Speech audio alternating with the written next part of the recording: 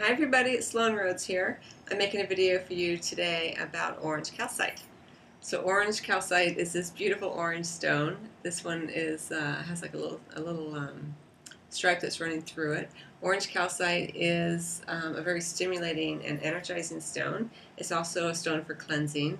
And if you are experiencing a lack of vitality, fatigue, low libido, using orange calcite at your sacral chakra can really help stimulate and energize your system. And I would not sleep with orange calcite because it's just too stimulating for me, but I find that when I'm carrying orange calcite with me and I find that if there's any sort of irritations going on, that orange calcite kind of smooths it over. Like it's almost as if, well, it's such a joyful, happy stone, but it's almost as if um, the irritations just fall away because my energy system, my vitality is so strong. It's almost like I can deal with anything. It doesn't really matter.